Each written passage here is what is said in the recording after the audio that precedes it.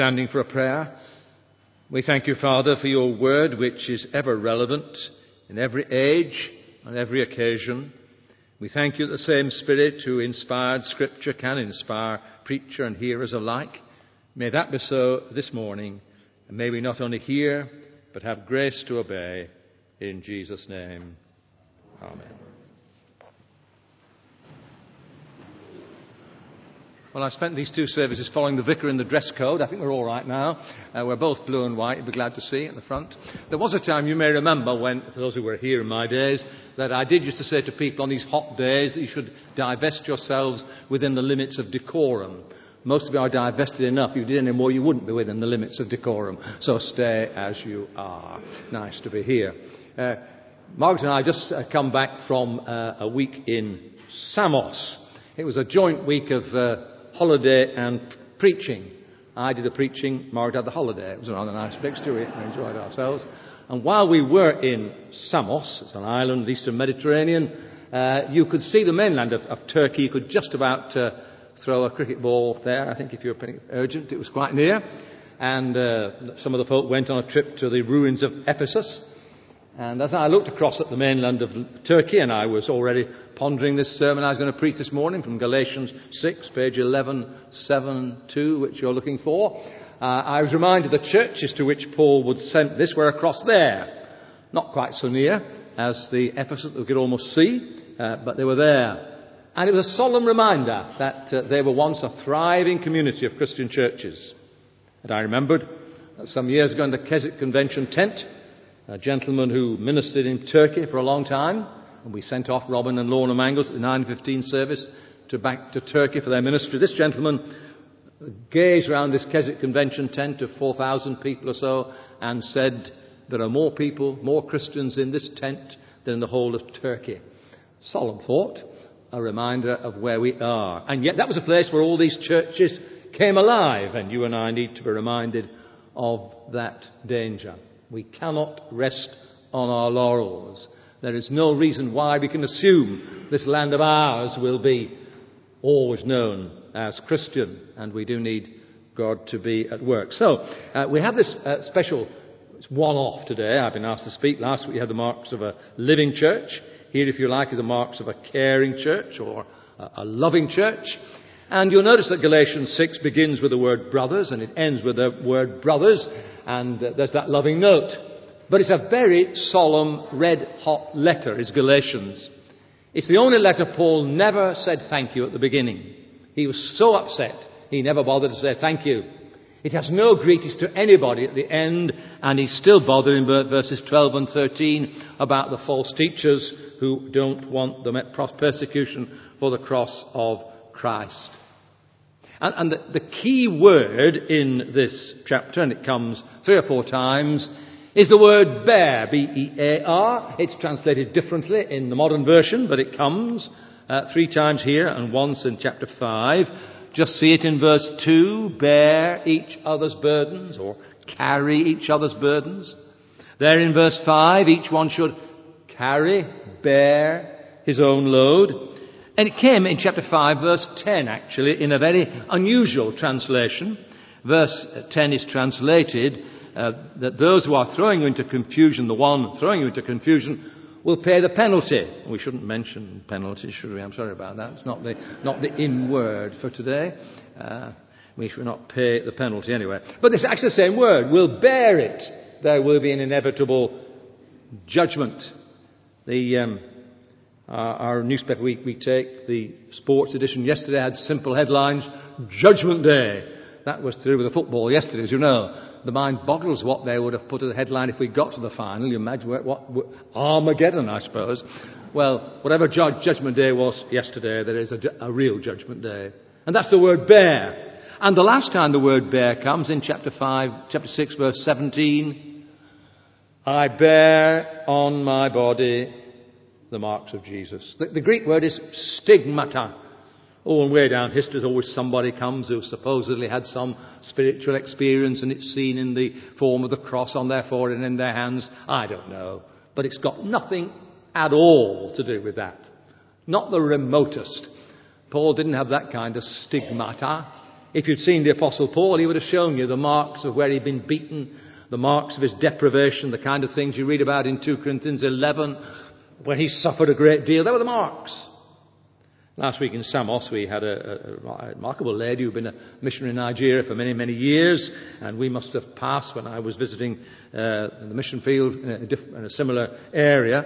And I can recollect on my first visit to Nigeria, meeting a man who bore in his body the marks of Jesus. He was an elderly gentleman. He would insist on calling me Father because I was the chairman of the missionary society where the gospel had come. And he was a lot older than I was, but I was spiritually his father. And very reluctantly, on the meditation, on the word of others, he showed me in his body the marks, where 50 years before, I think it was, he had been left as if dead because he'd left the animistic religion of that area. He'd espoused the cause of Christ, and he was beaten for it. And 50 years later, the marks were still there. And while nothing approaching that is likely to be a problem to us, here is Paul saying, this is what it costs to be a caring apostle. This is a letter that's desperately concerned about gospel truth. So much so that even here in verse 12 and 13, he's still talking about it. And so what is he saying to us today? A caring church. What are the marks? Well, let's take them, 3 of them in my notes here. First of all, in verses 1 to 5, the proof that we care. Now, I don't know what was in your mind if ever you do look at the title for a sermon and what you expected of a sermon about caring, that it's a church that should look after the older people, that should visit people in need, all that. But that's not what Paul's talking about, but he's talking about caring. It's first of all, the proof that we care is a true restoration in those first 2 verses. The principle's there in verse 1. Now, please note the principle. If you meet someone in a sin, you should restore him gently. No way should I minimize the reality of sin. Not to call sin sin is to demonstrate you don't care. If you actually don't bother whether people are found in sin and face the judgment on it, then you don't care for them. Obviously you don't. So you see, here is somebody who cares deeply about somebody who's caught in sin. And it's interesting, isn't it? We don't know what kind of sin it's talking about. It may just be, in fact, this whole letter, which is a dynamic letter, it may be he's referring to somebody who has gone astray theologically. They are the leaders of the group who've actually caused them trouble. It may be that kind of sin. Whatever it is, sin is called sin. But your great aim is to restore, of course it is. And that lovely word to restore is it's the net mending word, that I bring them back and I make sure they're brought back, restored, penitent, brought back into the fellowship. Now it is true, and that's why we read Matthew 18, that it's possible at the end of the day that they won't. And that's remarkable words of Jesus. In the same breath, he talks about going out to seek the sheep that are lost, and the children have angels in heaven. It's all beautiful, touching. And then he goes on to talk about those who will not accept the hand of penitence. They will not be restored, that they should be treated as outcasts. So there's always the possibility that they won't be restored. In this very letter in Galatians 1, 8 and 9, Paul talks about those who preach another gospel. Even if they're an angel from heaven, they are eternally condemned. I don't think you'll find any stronger words than that. He doesn't say we should be careful because they're bringing in some dangerous teaching. They will be eternally condemned. So the job of the church is to restore such, to bring them to penitence. And you will notice that we have to do it gently. That's very important, isn't it? There's got to be that gentle touch. Jesus said you can't remove the speck in your brother's eye if you've got a beam in your eye. But he does not say you shouldn't try to remove the speck in your brother's eye. We do sort of twist the Bible. There's no suggestion that we shouldn't take sin seriously. But I need to do it gently. If I've dealt with sin in my life, then I shall be able gently to help him. That's why he goes on to say, you see, watch yourself. End of verse 1. You can be tempted. We're all frail.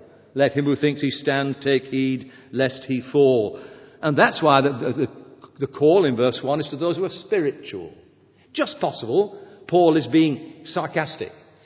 Just possible, he's referring to these super saints, the people he's always facing, who were the spiritual lot, who felt he was lesser than them. And he's saying, okay, if you are spiritual, show it by restoring. But he may just be saying, the mark of a spiritual church is that they're a caring church and a church which restores.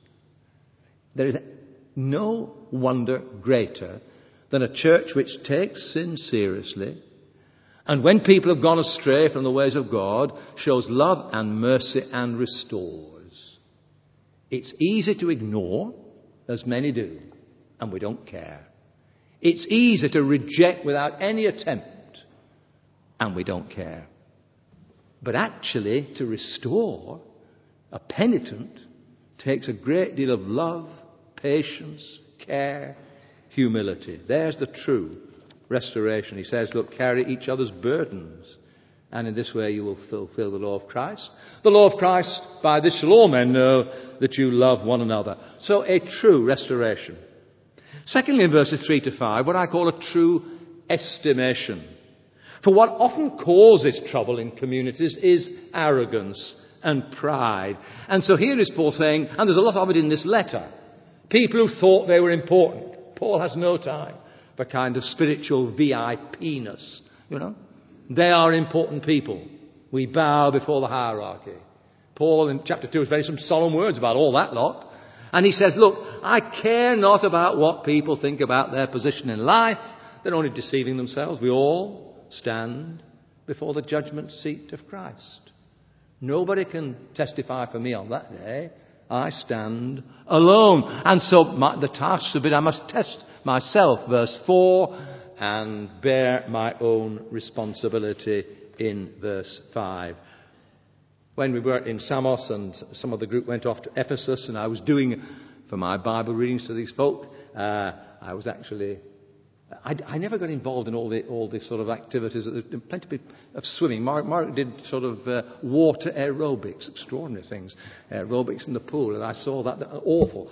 That is the judgment day as far as I'm concerned. Water aerobics. Anyway, I didn't do any of that. So while they were all doing things, I was preparing sermons. But we did look at the church in Ephesus where they went to, or the ruins thereof. And the church in Ephesus, take heed, says Paul when he meets the Ephesian elders, to yourselves and to the flock. And if I am going to be able to restore somebody, I need to have a right view of myself. None of this arrogance and pride. But at the same time, I am responsible. It's very easy to say the church isn't a caring church. Are we a caring church? Do we contribute towards it? So the proof that we care, verses 1 to 5. Now, secondly, verses 6 to 10, the way that we share. I confess that when Paul first started to preach today and we got the theme, I hadn't realised it was gift day, and so I hadn't prepared it with gift day in mind, but verses 6 to 8 are all about giving. And in giving, we demonstrate this is the way we share. This gentleman's long since died. I remember a man who used to sort of complain about my sermons that they were not practical enough. What was about that bit? Not practical. By which he probably meant they were too doctrinal and too long, but he didn't say that. They were not practical enough. And one day I preached a most practical sermon on money. I've never preached a more practical sermon in my life. And I couldn't avoid, I should have done, but I didn't. I couldn't avoid getting hold of him by the door. Whatever the right word is. I couldn't avoid seeing him by the door and saying to him, tell me, was it practical enough today? He said, a bit near the knuckle today, vicar. Which means you never win, you see. If you're practical, you're a bit near the knuckle. Well, Paul's a bit near the knuckle, isn't it? When he says to them, giving. If you receive instruction, you should give. And the real key word in verse 6 is share. And the word share in the Greek is koinonia. When somebody says to me, come and have fellowship, Philip, what do they mean? Sit down, have a cup of coffee, chat with each other. When the Bible talks about fellowship, it's very practical. That word means share, give some money, help, get alongside, use your talent, share with others. And it's a tremendous challenge to the local church, of course, gift day. It's also a challenge to a church and its responsibilities for other churches. 3 weeks ago I was preaching in Kendre, in the building that largest put up because of the giving of Fulwood. And I was there, and there's encouragement there. It's a tough area, but there's encouragement. And I thought of the way in which these people were enabled to be a church in a tough area because we had shared. We had had fellowship, and we'd shown it by giving, enabling them. And the Fulwood Trust Fund, that's got nothing to do with giving money to Fulwood, has been there for the last decade or so, and I've been to churches where the money is being used in tremendous outreach ministries in areas that wouldn't otherwise have a gospel ministry. Pray about it, and of course you can always help when you can. It's the principle of sharing in giving. But not only in giving, but in still in giving, verses 7 and 8, you've got this word about sowing and reaping. That's a strong word. God cannot be mocked. It literally means don't thumb your nose at God. Strong language. Don't put your thumb to your nose at God. You cannot do it. Now, we would be the first group of people to object to people who took God's name in vain, Christ's name in vain. And yet, if we claim to be Christians and we are not doing what these verses say, we're mocking God. And therefore, there's a spiritual principle that as we give generously, so we shall reap generously, words in 2 Corinthians. And the challenge of these verses, not just to do with money, but if we want to be a blessed church, it will be as we are involved in using our money to win friends in an eternal home, as the New English Bible puts it, using money to win friends in an eternal home. In giving, and secondly in doing good. That's verses 9 and 10. It's interesting two verses because there's lots of doubles in verses 9 and 10 for those who like the balance of Scripture. There are 2 words for doing. There are 2 words for good, different words. There are 2 words for not giving up, and there are 2 words for time. And what these verses are simply saying is the great challenge to Christians is to do good, to be the kind of caring church that is seen to be doing good. Now, I wonder if you noticed, last week you were here, I was elsewhere preaching, but you were here probably for Acts 2, about a living church. And I've always felt that bit at the end of Acts 2 is, to me, more exciting in one sense than Pentecost. I mean, 3,000 added to the church in one day is super. But what did Acts 2:42 say? The Lord added to them daily, those who are being saved. Now, if I wanted a choice of 2 miracles, I'd rather have the daily, those who are being saved. Think what happens in a church where that is happening, a church where regularly, day by day, people are coming, not just being added to the church by coming from other churches, though that happens, but really coming to faith. That's a miracle. That's Pentecost continuing. And I would suggest to you there's a link between the living church of last week and the caring church of this week.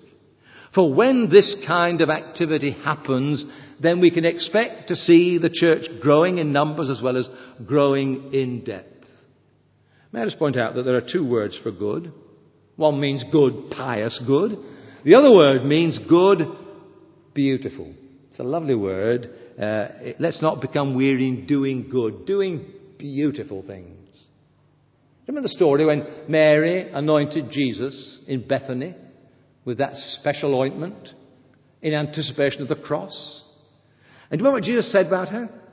She has done a good thing, bonny thing, beautiful thing. I mean, nobody could expect Mary to pour out all that ointment. She didn't have to. It wasn't an obligation. You could never have blamed her for not doing it. But because she saw what Jesus was going to do, she poured it out.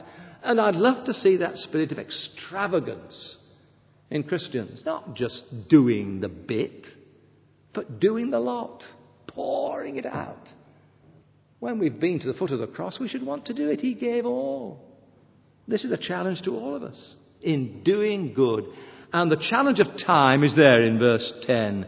As we have time. Let's do good to all men. Going back to the story of Mary, there's a verse in that that's always been a blessing to me. Do you remember what Jesus said about Mary? She has done what she could. The Lord will never condemn me for not doing what I couldn't. what I want to do in my life, whatever ministry I have, I'm able to do what I can. There are many things I can't do. Many problems in the world and the church that are way beyond anything I can do. But there are many things I can do. And I want to be able to stand before him on that day and he says, you've done what you could. Won't you? As you have opportunity. He won't condemn you for not doing what you can't. But what about what you can do? Now, isn't verse 10 rather odd when it says, do good to all people, especially to those who belong to the family of believers? Doesn't that suggest that he's saying, well, okay, you're kind to Christians, but forget the rest? No. In some ways, of course. The whole message of Matthew 18, you go out to the lost sheep. You go out to the one sheep that's lost. And we're taking that passage to a group of clergymen. One clergyman saying, it's all right, Philip, when you've got 99 in the fold and one on the hills. As far as I'm concerned, there's one in the fold and 99 on the hills. They take a long time to reach, but you get the message. We care for those who are lost. Of course we do. We show kindness. We go out of our way. So what does verse 10 mean? Doesn't it mean that within the family of God there is something special in caring and sharing that the world outside sees? Listen, I've discovered something in retirement. When you're a vicar in action, people tend to tell vicars what they want vicars to hear. You know, they sort of put a cotton wool around us and save us, and they want to be thought to be the kind of people. So they say, most people. Vicars, therefore, are live in a little... You can. I'm sure Paul doesn't, but you can. Live in a little world all on your own, you see. But once you're retired, you become a different beast. Retired clergy are a different beast, and we therefore here are rather more. And I'm intrigued, for good and ill, how quickly what happens in a church is known in the community around, for good and ill. Things go wrong in the church. I tell you that thousands of non-churchgoers living on the doorstep know about it very quickly. And it brings dishonour to the name of Christ. But equally, the other way around. When things are happening in a church where there's life and vigour, okay, there are cynics who will want to, because they don't want to challenge, but they do see it. It does make an impact. It's a kind of microcosm. So may God help us on this gift day to be in giving, in doing good. That's the way we share. Finally, the things we bear, verses 11 to 18. In a sense, it's the things we bear and the things we don't bear, really. There's the futility of verses 11 to 13. Just watch verse 11. I find this very human. See what large letters I use as I write to you with my own hand. Here's Paul adding his personal signature. This is what says, this is my letter. May have been written by somebody else, but it's now his hand. I mean, he's composed it, he's dictated it, but now he puts his hand. Large letters. Now, here's my theory. Can't prove this. But I think it's because Paul, one of the things he bore in his body was eyesight trouble. And he bore in his body eyesight trouble since the days of the Damascus Road. For when he was converted, he became blind temporarily when he saw spiritually. And he always had that problem. Now, that's not just a theory. We know from earlier in the Galatian letter, he says, when I came to you with my problems, you would have given me your own eyes. So clearly he was eye trouble.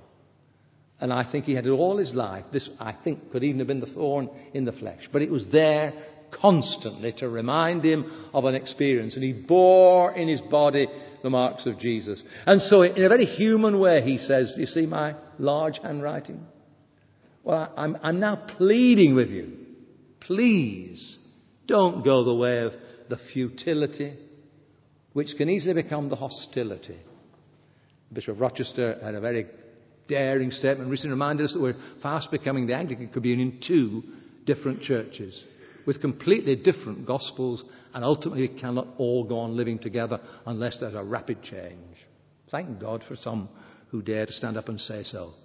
And the danger is, if we're not careful, that we're going on. What were these people doing in verse 12 and 13? They were trying to get that lovely, freed gospel church under the cross of Christ back into a system that was going to restrain it. And Paul was so adamant in chapter 2, he would actually look Peter in the eye and condemn him.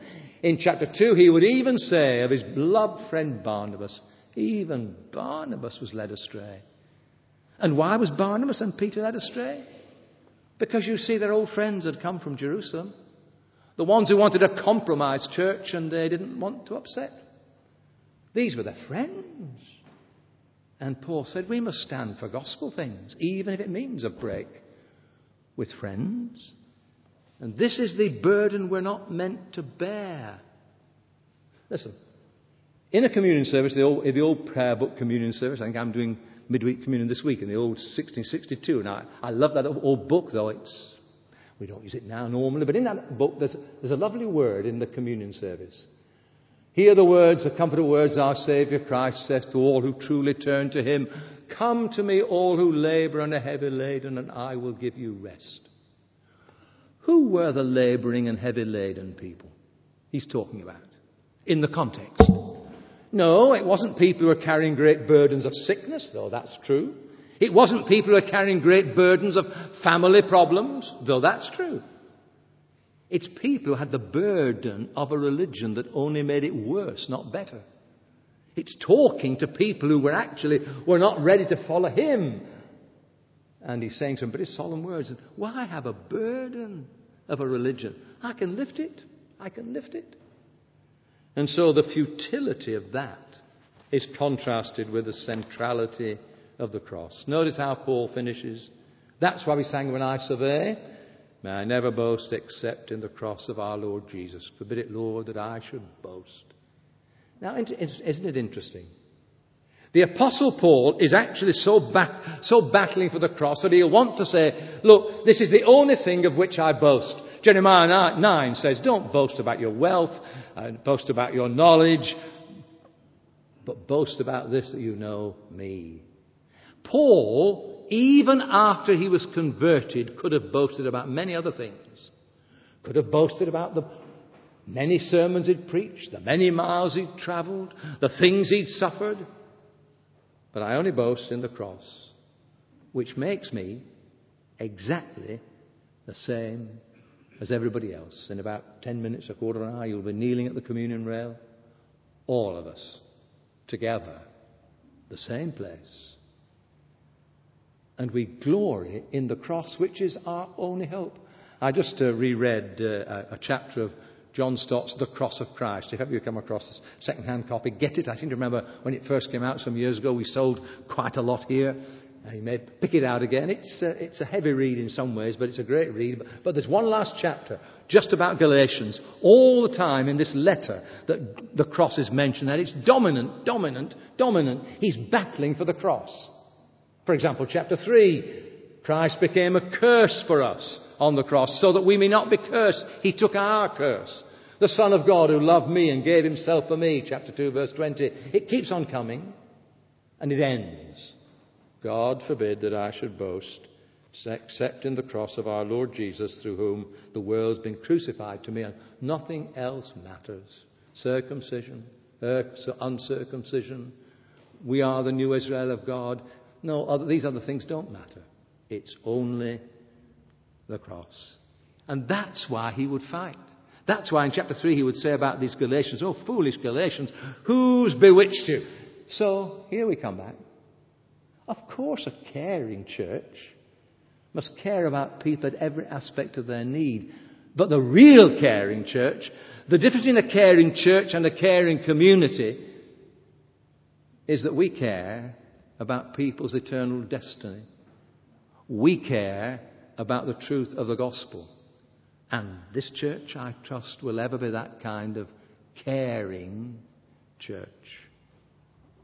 Recently, as I was preparing a sermon, I came across a little book, I hadn't read it for years, called The Preacher's Portrait, again by John Stott, who's been my great mentor.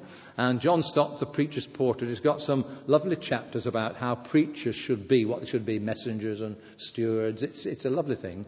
And right at the very end comes a little poem that I'm going to read, just one verse of the poem, which he discovered in a vestry in a church. And he uses it primarily as a preacher. I'm going to use it for all of us. A preacher, certainly. This preacher needs to hear it. And when I finish reading this, Peter Colley is going to lead us in prayer, because I want straight into the prayer as we come to the cross, as we come this morning. Listen to these words of that John Stott found in a vestry in a church about the cross and myself in relation. It's a preacher, but it's for all of us. When telling thy salvation free, let all absorbing thoughts of thee my heart and soul engross. And when all hearts are bowed and stirred beneath the influence of thy word, hide me behind thy cross.